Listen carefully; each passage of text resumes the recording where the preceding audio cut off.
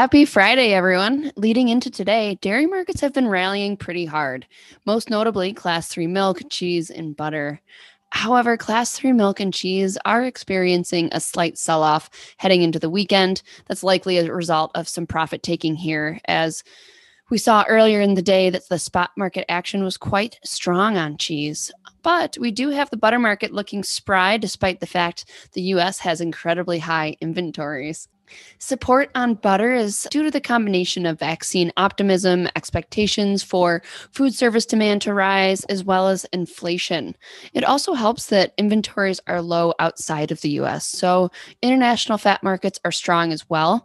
We'll be chatting more about international demand and markets in today's episode, as this week was focused around the global dairy trade auction in New Zealand and US February export data.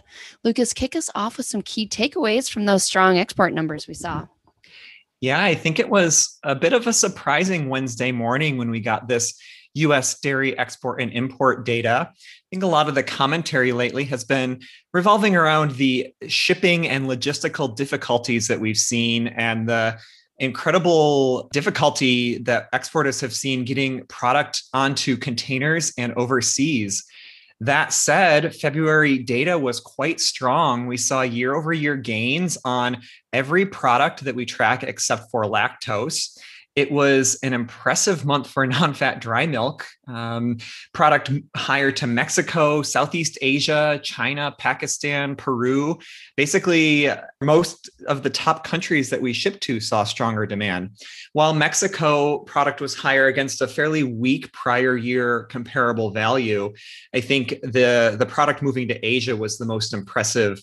I do think that some of this was likely explained that it was SMP or product that was maybe made and booked back in December before the shipping difficulties really ramped up here into Q1. So I don't think that these numbers have staying power into March and into Q2. On cheese, just a little bit stronger versus prior year. Butter, though, strongest monthly butter exports since July 2014.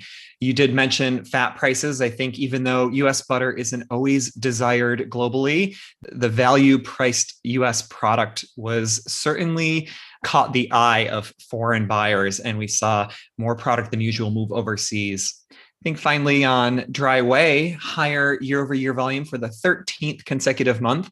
Spot has broken down a little bit here into the end of this week, but we're still at incredibly high levels there as Chinese purchasing continues. China took 53% market share of US dry whey exports in February.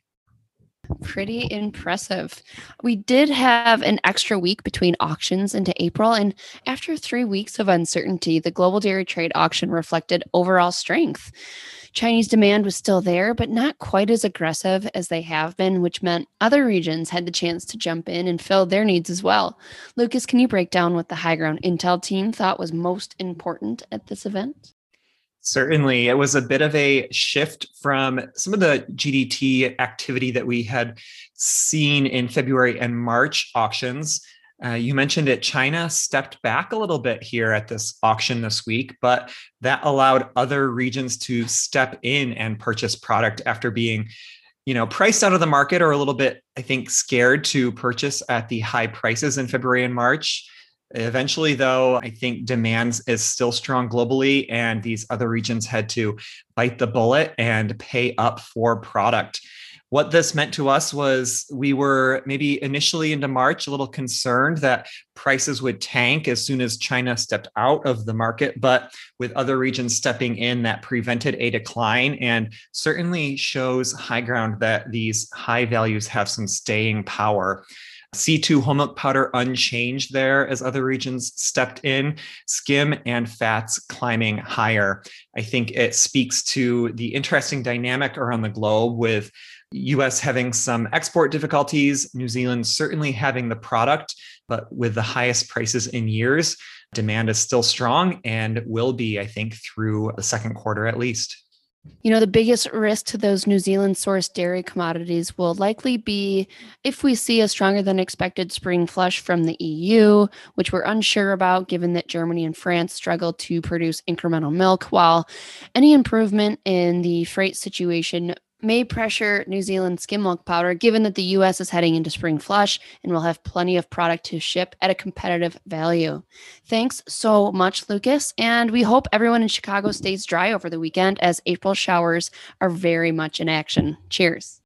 Be sure to subscribe so that you never miss an episode. And if you're interested in receiving more information as well as our analysis, please visit highgrounddairy.com to request a free 30-day trial today. Futures and options trading involves substantial risk and is not suitable for all investors.